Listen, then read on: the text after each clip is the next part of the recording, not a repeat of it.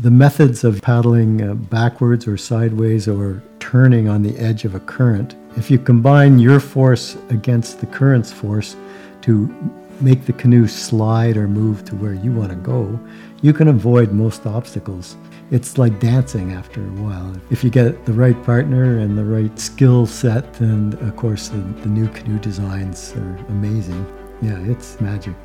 That is Wally Shaber, Canadian whitewater and canoeing legend and adventure travel pioneer. He joins us to talk about why the churning waters of Quebec's Des Moines River is his favorite paddling destination on this episode of Explore, a Canadian Geographic podcast. Welcome to all you explorers out there, armchair and in motion. I'm your host, David McGuffin. Now that we're deep into paddling season, we're kicking off what I hope to be a series of interviews on that most Canadian of recreations, canoeing. And there are few people more qualified or more passionate about all things canoe than Wally Shaber.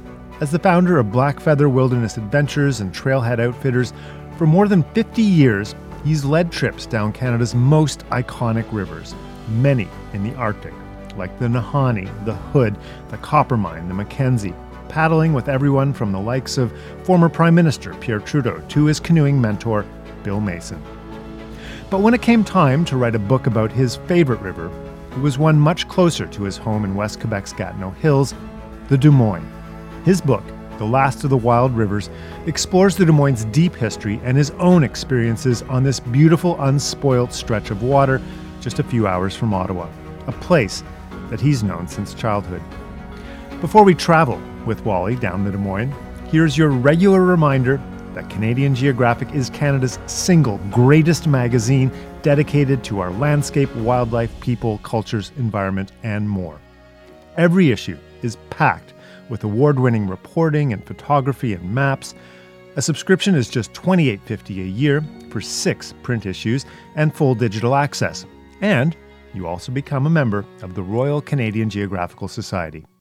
To get a subscription for yourself or as a great gift for others, go to canadiangeographic.ca/subscribe.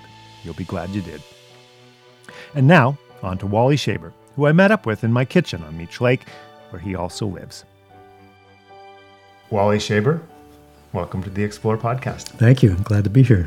Well, it's great to have you here. And you're a bit of a canoe legend in Canada, and you've paddled the most famous rivers in this country, the wildest, the remotest. And it really struck me, looking at your book, The Last of the Wild Rivers, about the Des Moines River here in the Ottawa Valley, that when you wrote a book, you wrote about this river. And I'm just curious what it is about this river that you feel connected to. Well, that's a complicated question. Yes, I've been lucky enough to paddle all the great rivers in the Northwest Territories, or most of them, and that's a serious commitment to go up to the Northwest Territories, and it is a lifetime achievement to paddle some of those Nahannis and Coppermines and all those rivers. But really, the nice thing about getting to know a river is that you can access it, and the Des Moines River in the Ottawa River watershed is, to me, the perfect combination of adventure and beauty and wilderness and history. So just that recipe that it has over other rivers really attracted me to it. Mm-hmm. And what makes it the last of the wild rivers? Why that title? I picked that title because when you look at all the tributaries that flow into the Ottawa River, there's only one that really doesn't have a village or a dam or an industrial complex on it, and that's the Des Moines River. So we picked the title just to be a little bit of a hook, really, but it is true. It's the last of the undammed wild river tributaries of the Ottawa. Which is incredible, because the Ottawa is, it's a massive river system, isn't it? It's a beautiful river with water flowing from both sides, Ontario and Quebec. Of course, the whole territory was not known as Ontario and Quebec in the beginning. It was the home territory of the Algonquin Nation, and still remains so, unceded, actually. So yeah, no, absolutely. And Canadian Geographic headquarters are on the Ottawa River now, sort of at the meeting point of the Rideau and the Gatineau. And sometimes when I'm introducing this, I'll say, we're based on the Ottawa River, one of the world's great exploration routes, right? And it really, for thousands of years, has been that. And where does the Des Moines fit into that matrix of exploration? You're absolutely right. The 401 of the 16th and 17th century was the Ottawa River. I mean, everybody that wanted to access the West or explore south or west or north started in Montreal or Quebec City and paddled straight north up the Ottawa, up the Mattawa, into the Georgian Bay, and then from there took any one of several directions to discover what they wanted. They used to call it the 3 Gs. People were searching for God, gold, or glory. So the priests, the Jesuit priests, and the people that followed them later were part of that first wave that were trying to take the word of God to the First Nations. Gold in that time was furs, beaver furs. So there were countless free traders and licensed traders that went in all directions to try to trade for the furs. And glory was, there was a whole level of military that started in Quebec to try to maintain the Quebec trading area, open it, keep it open against Hudson Bay in the north and the Iroquois in the south. So yeah, it's a spectacular history that goes right up to Franklin, for example, went up the Ottawa River, laid one of the cornerstones of the Parliament buildings, and that shows you how late the Ottawa River was as a main transportation route.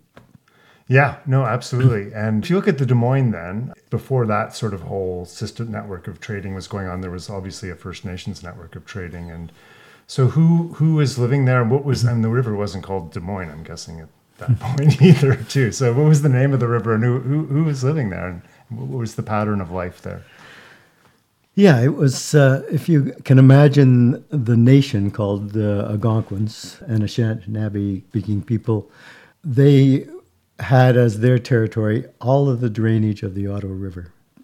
The structure of the nation at that time was a series of bands or groups of families that would choose to unite together, and each family band was awarded or designated a tributary as their hunting territory. And after they were designated that tributary within themselves, they would designate maybe 1,000 square miles for one family to use as their hunting territory. So there was an actual Des Moines band that consisted of maybe 12 to 15 families that went from the headwaters of the Des Moines to the Ottawa River. That wasn't their only territory, that was their winter territory. The general seasonal transportation habit of the band was to hunt in the winter on the Des Moines, and in the summer they would travel to trade or meet with other band members, socialize, arrange marriages. They would go to where some spectacular migration of eels or whitefish or pick blueberries. They would go to different areas within the whole watershed to survive and enjoy life. That was the history of the Des Moines. The name, the Algonquin name, the translation of it is very interesting because the lake that is pretty well the source, not the actual source, but Lac Des Moines, has a series of 5 arms or 5 bays that extend one in each direction. And from that, a river either flows in or flows out of Lac Des Moines. And the name, the translation of the name that the Algonquins gave to Lac Des Moines was Go Home Lake, or Go Anywhere Lake.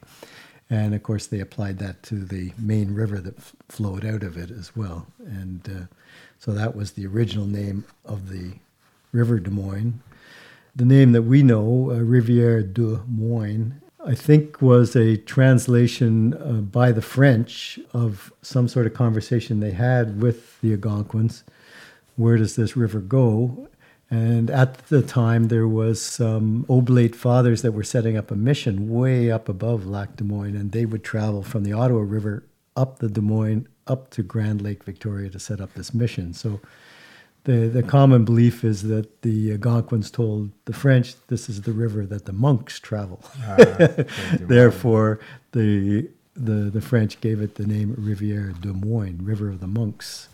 Now, there's lots of debate about whether that's true or not, and we shouldn't be using that name. We should be using the original Algonquin name. But either way, it's a fantastic history. There's 500 years of written history there, and oral history goes beyond that. Yeah. And to what extent is that landscape, say 500 years ago, would it be recognizable now? Like, how much has the landscape changed, would you say? The big changes to landscape, of course, were the glaciation, and that was 10,000 years ago. So other than fires and forestry, there wouldn't be too many impacts because it is an undammed river. Yeah. So forestry began about 1840. The first market for the timber was to take the timber to Quebec City, load them on British ships, and away they would go to be turned into lumber in London or one of the other big ports in the UK. And that process took so long to get the logs to Quebec City that it was about a 2-year cycle to cut the logs, float them, get them there, sell them, and get your money back. And a very difficult process. Then suddenly, a whole bunch of mill sites right here in Ottawa were leased out. Maybe a dozen mills were built within 5 years from 1850 to 1860 right here at Chaudière Falls. Mm-hmm.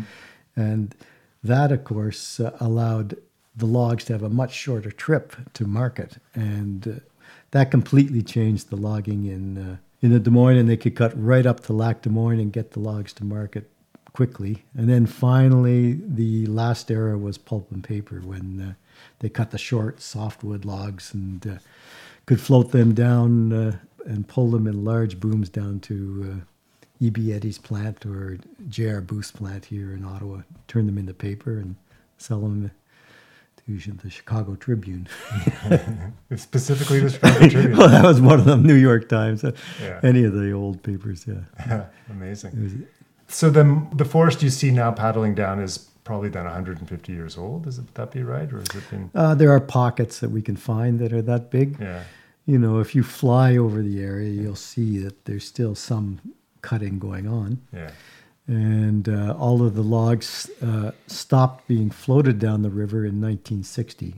And they started to truck the logs to the Ottawa River and then float them only on the Ottawa River to Chaudière Falls mills until 1990.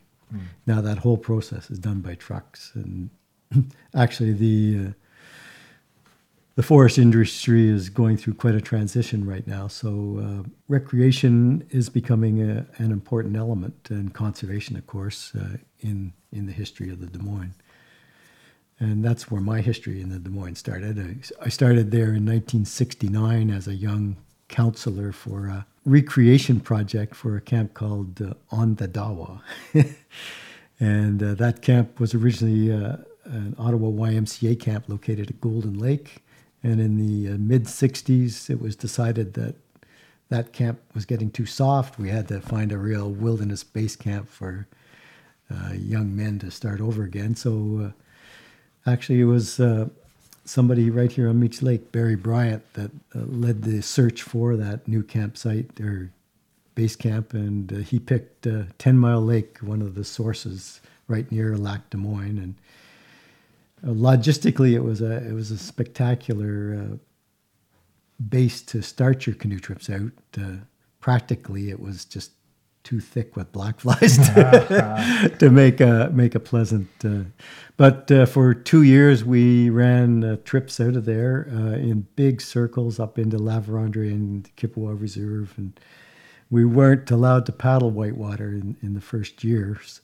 And then finally, in 1969, Barry said, "Okay, the last trip of the year, you can lead a trip out to get the canoes down to the Ottawa River." And I started out with 6 canoes and ended up with 4. So obviously I didn't know what I was doing in 1969, and tried to make it a life goal to figure that out. Yeah, canoes are more fragile back then. They were cedar canvas, yes.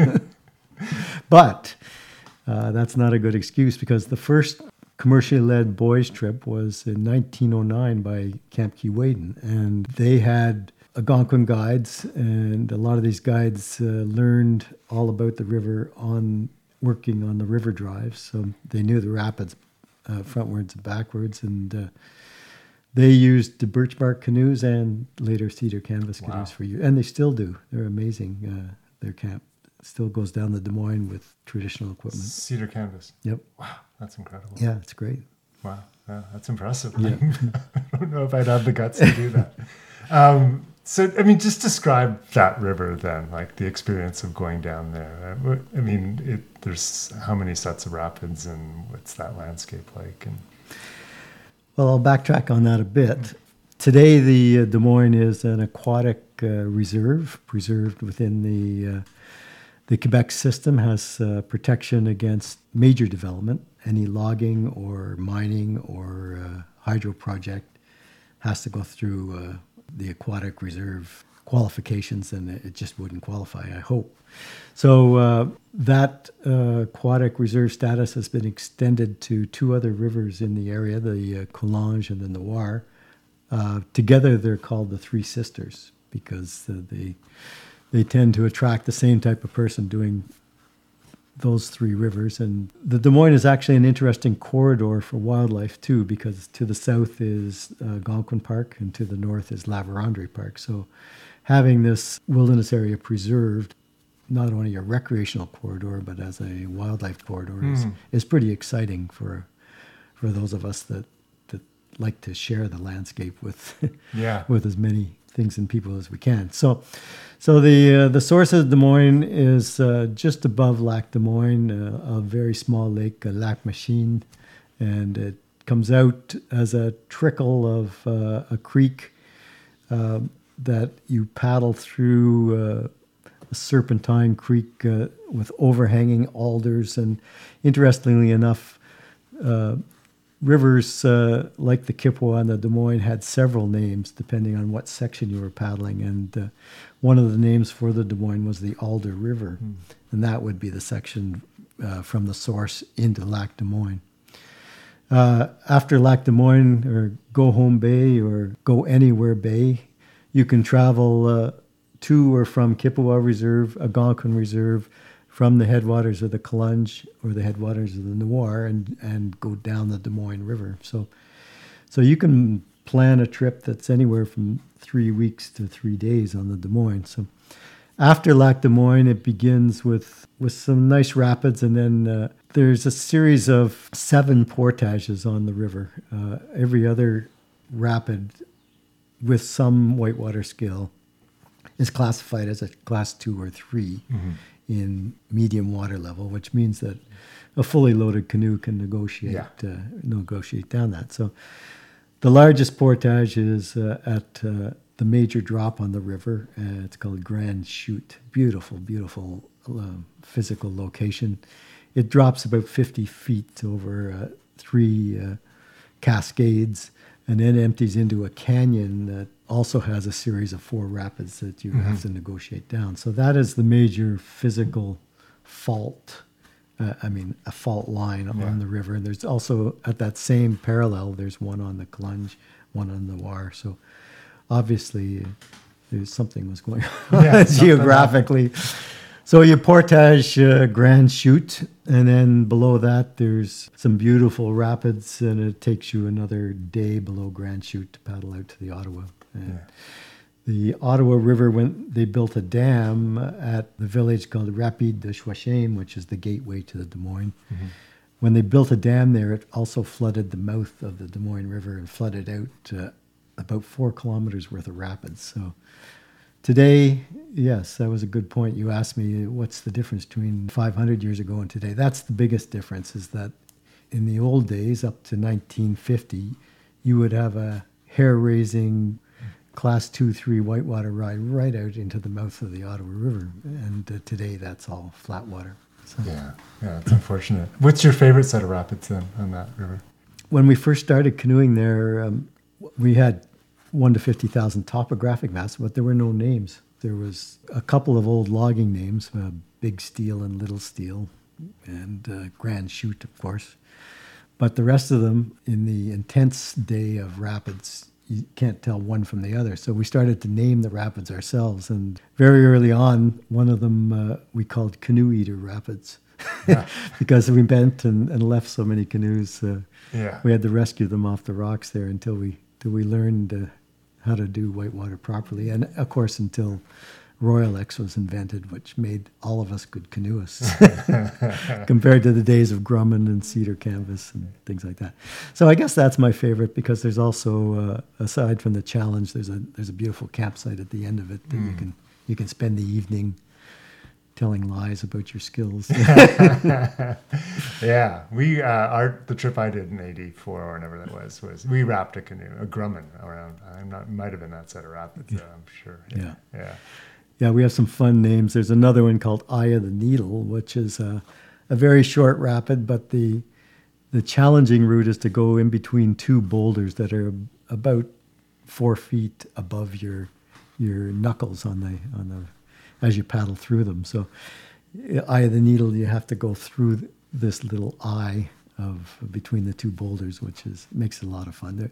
There's a lot of great rapids. Red Pine Rapids is beautiful, with a campsite at each of the 5 rapids in Red Pine. So, there's so many different ways to paddle a river. You can do it in a week, 2 weeks, go on a day trip from Grand Chute down.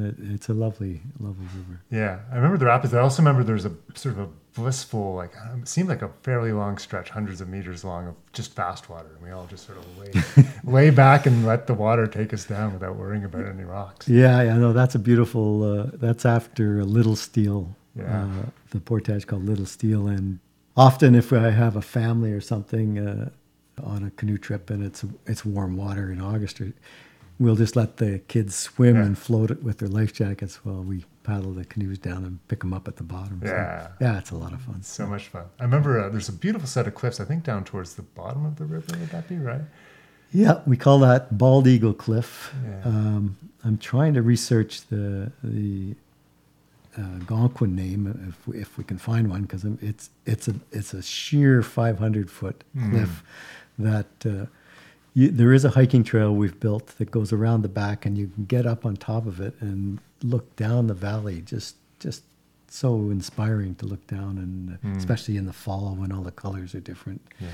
So that is a real highlight. It's called Bald Eagle Cliff by us again, only because we saw a couple of bald eagles floating around there in the 1970s. And, and there was no other name, but it's beautiful. Describe the feeling for people who haven't done whitewater in a canoe or whitewater at all. What's that feeling like to be in a set of rapids with your partner and paddling hard through frothy water, rocks looming? Well, there's 2 forces, the one that's carrying you downstream and the one that you provide with your paddles.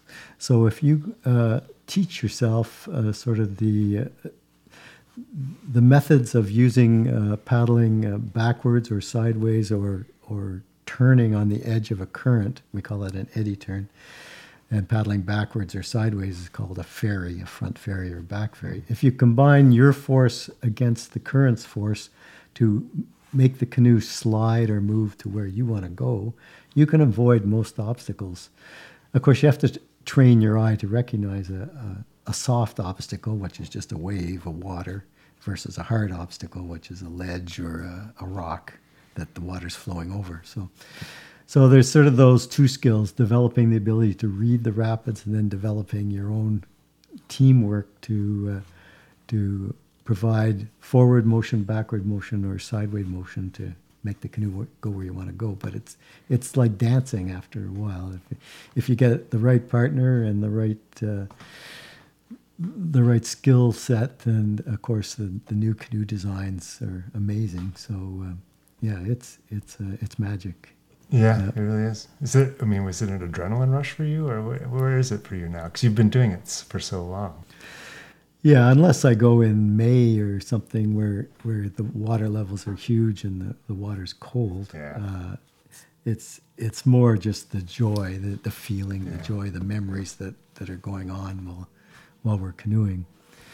We're not talking about a remote river. You're probably maybe 12 to 24 hours from getting rescued on the Des Moines still. But in the Northwest Territories, if you're on a trip, you're on a trip. You have to figure out how to take care of yourself until search and rescue can get to you, which could be, a long time.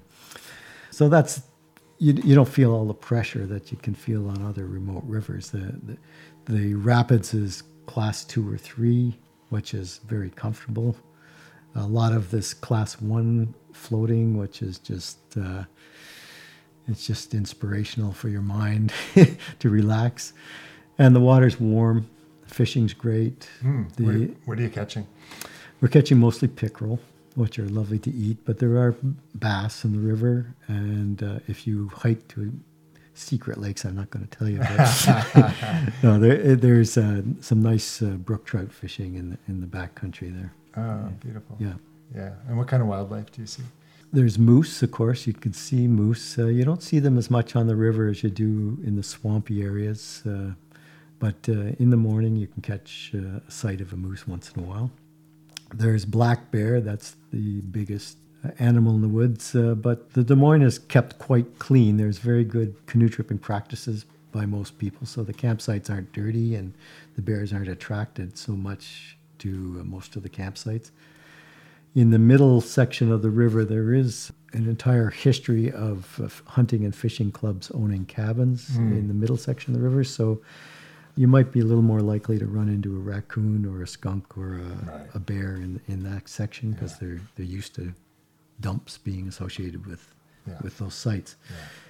Yeah. There's nothing poisonous there. There's bad times for black flies and deer flies and mosquitoes, but you can adapt to that. Other than that, there's beautiful birds, owls, bald eagles, as we mentioned. They're coming back strong after a disastrous 1970s DDT and things. So, the Des Moines today, there's probably about 1,000 people that go down it as canoeists over per season? Per season. Wow. The season is May to September. Wow. In my memory, we seem to spread that out a little more than we do today. People seem to concentrate a little more in July and August than we used to have people go spring, summer, fall. Right. So other than that, I've written a book and now produced a map and a hiking trail that allows you to really, really get in depth into the history. Yeah. There's probably 20 to 25, we wouldn't call them artifacts because they're not old enough. They're only 200 years old, but there's carvings of loggers' names in the stone, and there's old spikes that they used to build the timber slides and the different deflection elements along the river that kept the logs moving down. And there's old signs from the first surveyors that you can find, and then you can read about the history that is very interesting. No, but your book goes right deep into the history, right, going back to the First Nations and just how that history extends thousands of years there. So. Oh, yeah, and I'm not the one that should be telling it. I'm trying to get the descendants of the Des Moines Band actually dispersed as the logging moved north. It sort of destroyed their ability to have a hunting and fishing lifestyle. So they had to make a choice, and they dispersed to other families either further north or along the Ottawa River. Today, the Wolf Lake First Nation, located at Hunters Point, has several descendants of the original family, Des Moines family members. So there is still an oral history or a history that I would love to capture to round out the story of the Des Moines and have them tell it as we're doing today. And pass it on. No, it's so important, really, because there's such an oral tradition in the First Nations, especially. Yeah, there's not a written history. Like everything I want to look at, the Jesuit journals, the Champlain's journals, everybody's journals, they're all over the world and have been combed over a lot. So, of course, European tradition is to write everything down and to claim everything as personal ownership. Right. As personal property, and that was not a tradition in the Algonquin Nation. So we have a little bit of work to do there. Yeah. So you live up here on Meech Lake, and one of our famous residents in the past was Bill Mason, who is probably Canada's best known canoeist. But I also think he's, I don't think people know as much about him today as they did, say, 20, 30 years ago. And I think that's a bit of a shame. And I'm just wondering, I know you canoed the Des Moines and many other rivers with him. And do you have a favorite story, Bill Mason story? Or? Yeah, Bill Mason was a real mentor of mine. He was 20 years older than me and 50 pounds lighter. So we made the perfect canoe team. Yeah, you were in the stern. Yeah, I was in the stern. He was an amazing fella. He could tell a story orally or with his paintbrush or with words. He's written several great books on canoeing. So, we really miss him. But he decided after his last major film to try to do a few more northern trips. So I had the pleasure of doing a Nahanni trip with him. Wow. A Mountain River trip and a Hood River trip with him. So, but still, we loved doing the Petawawa and the Des Moines.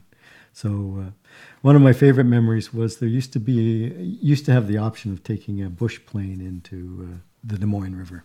That plane would leave Bradley Air Service Carp Airport the first weekend in May, or as soon as he knew he could land with no ice on the lakes. Right.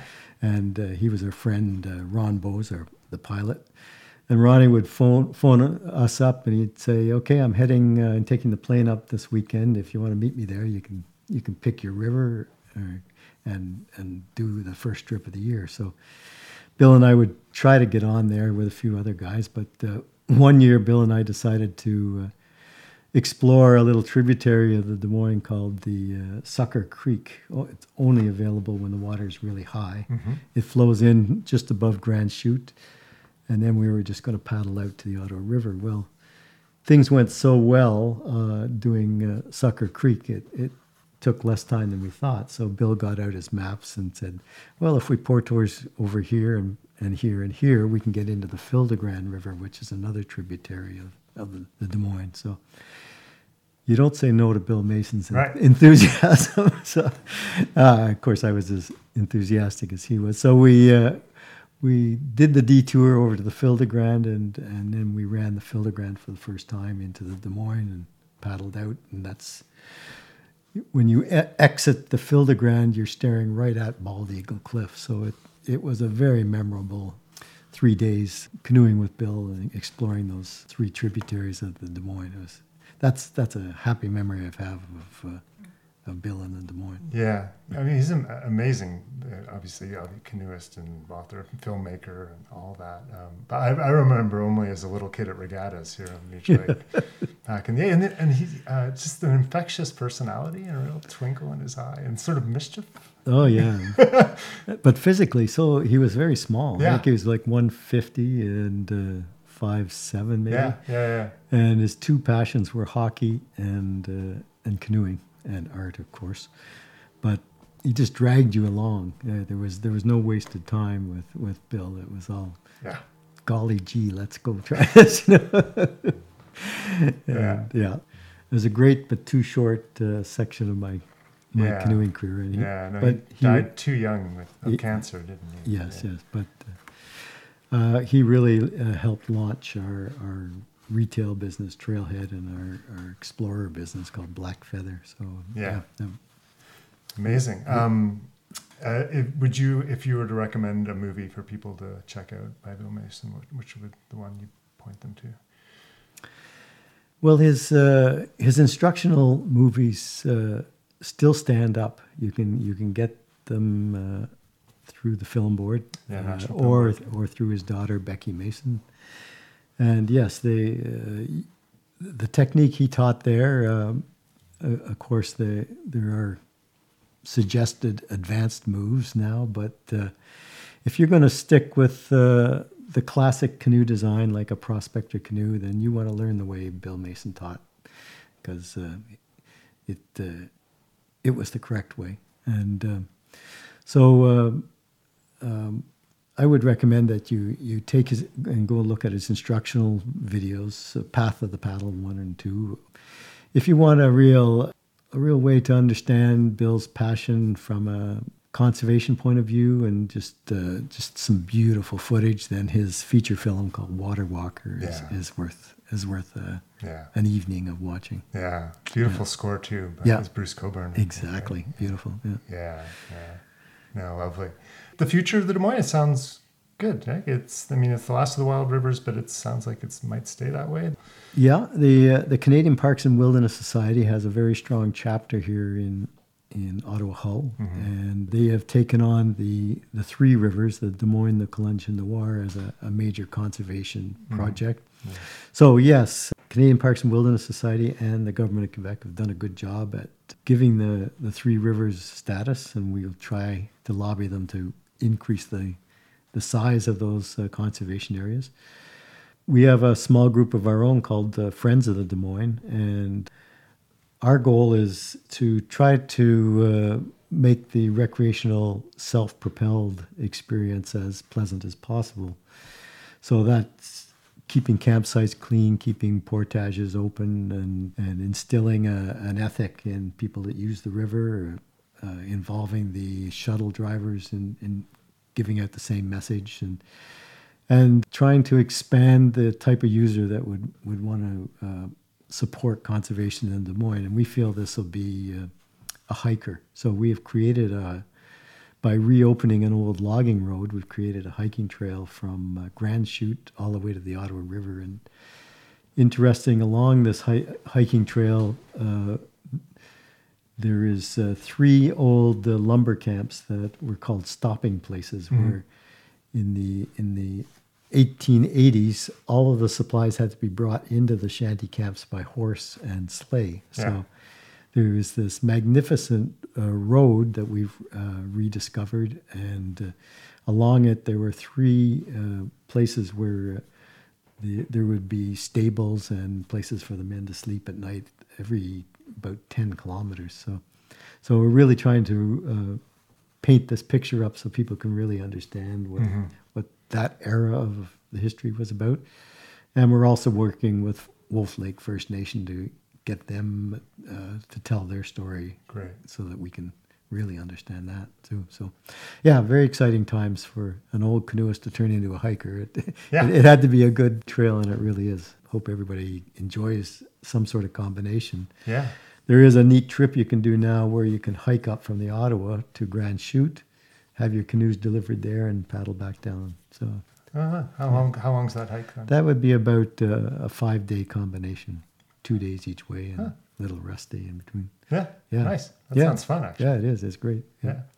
Last question I ask everyone on this podcast is what your favorite place in Canada might be, and it could be the Des Moines, but it doesn't need to be.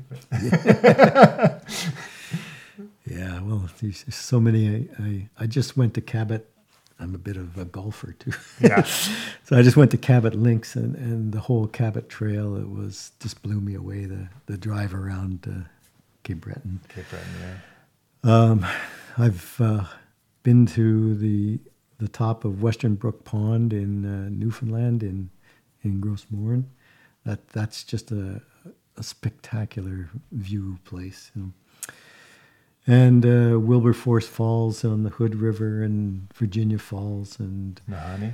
Nahanni, and there are so many great highlights. I don't think you'd be disappointed on any trip. We were just talking about the Wind River, how that's amongst all those Peel River tributaries is the easiest from a canoeist point of view, but I'd rank it right up there in terms of beauty and hikeability and paddling, wildlife. Yeah, everything was spectacular on it. So. Yeah, no, the upper reaches of that coming out of the Mackenzie Mountains, it's just gorgeous. Every bend, it's just a new scene. Yeah. No, absolutely. So get out there. It doesn't matter where your place is. Get out there and find one and fall in love with it and try to save it. Yeah. Protect it. Yeah. Paddle there if you can. Yeah. Great. Well, Wally Shaber, thanks so much for coming on the podcast. Pleasure. Thank you. That's Wally Shaber. His book is The Last of the Wild Rivers, the past, present, and future of the Rivière du Moine watershed. And I hope all of you take Wally's advice and go out and find that special piece of wilderness out there. Thanks to you all for listening. And please be sure to rate and review where you listen. It helps us to reach a wider audience with these interviews. And be sure to subscribe so you don't miss future episodes. We'll be back in 2 weeks. Until then, when we'll explore again, I'm David McGuffin. I think right now we're enjoying very much looking back at the Earth, and it's just a fantastic experience, and I just can't wait to get back and start telling people. We left Simpson about June the 10th with a fur brigade consisting of a number of yacht boats, each manned by 10 voyageurs. For us, Inuit, it means that Inuit oral history is very strong. And we flew low over every inch of the country that could be. We were hoping that he would fire at us. I guess 160 dives or so. There are shrimp, fish swimming around outside. It's just fabulous here. Well, I'm a first for Canada.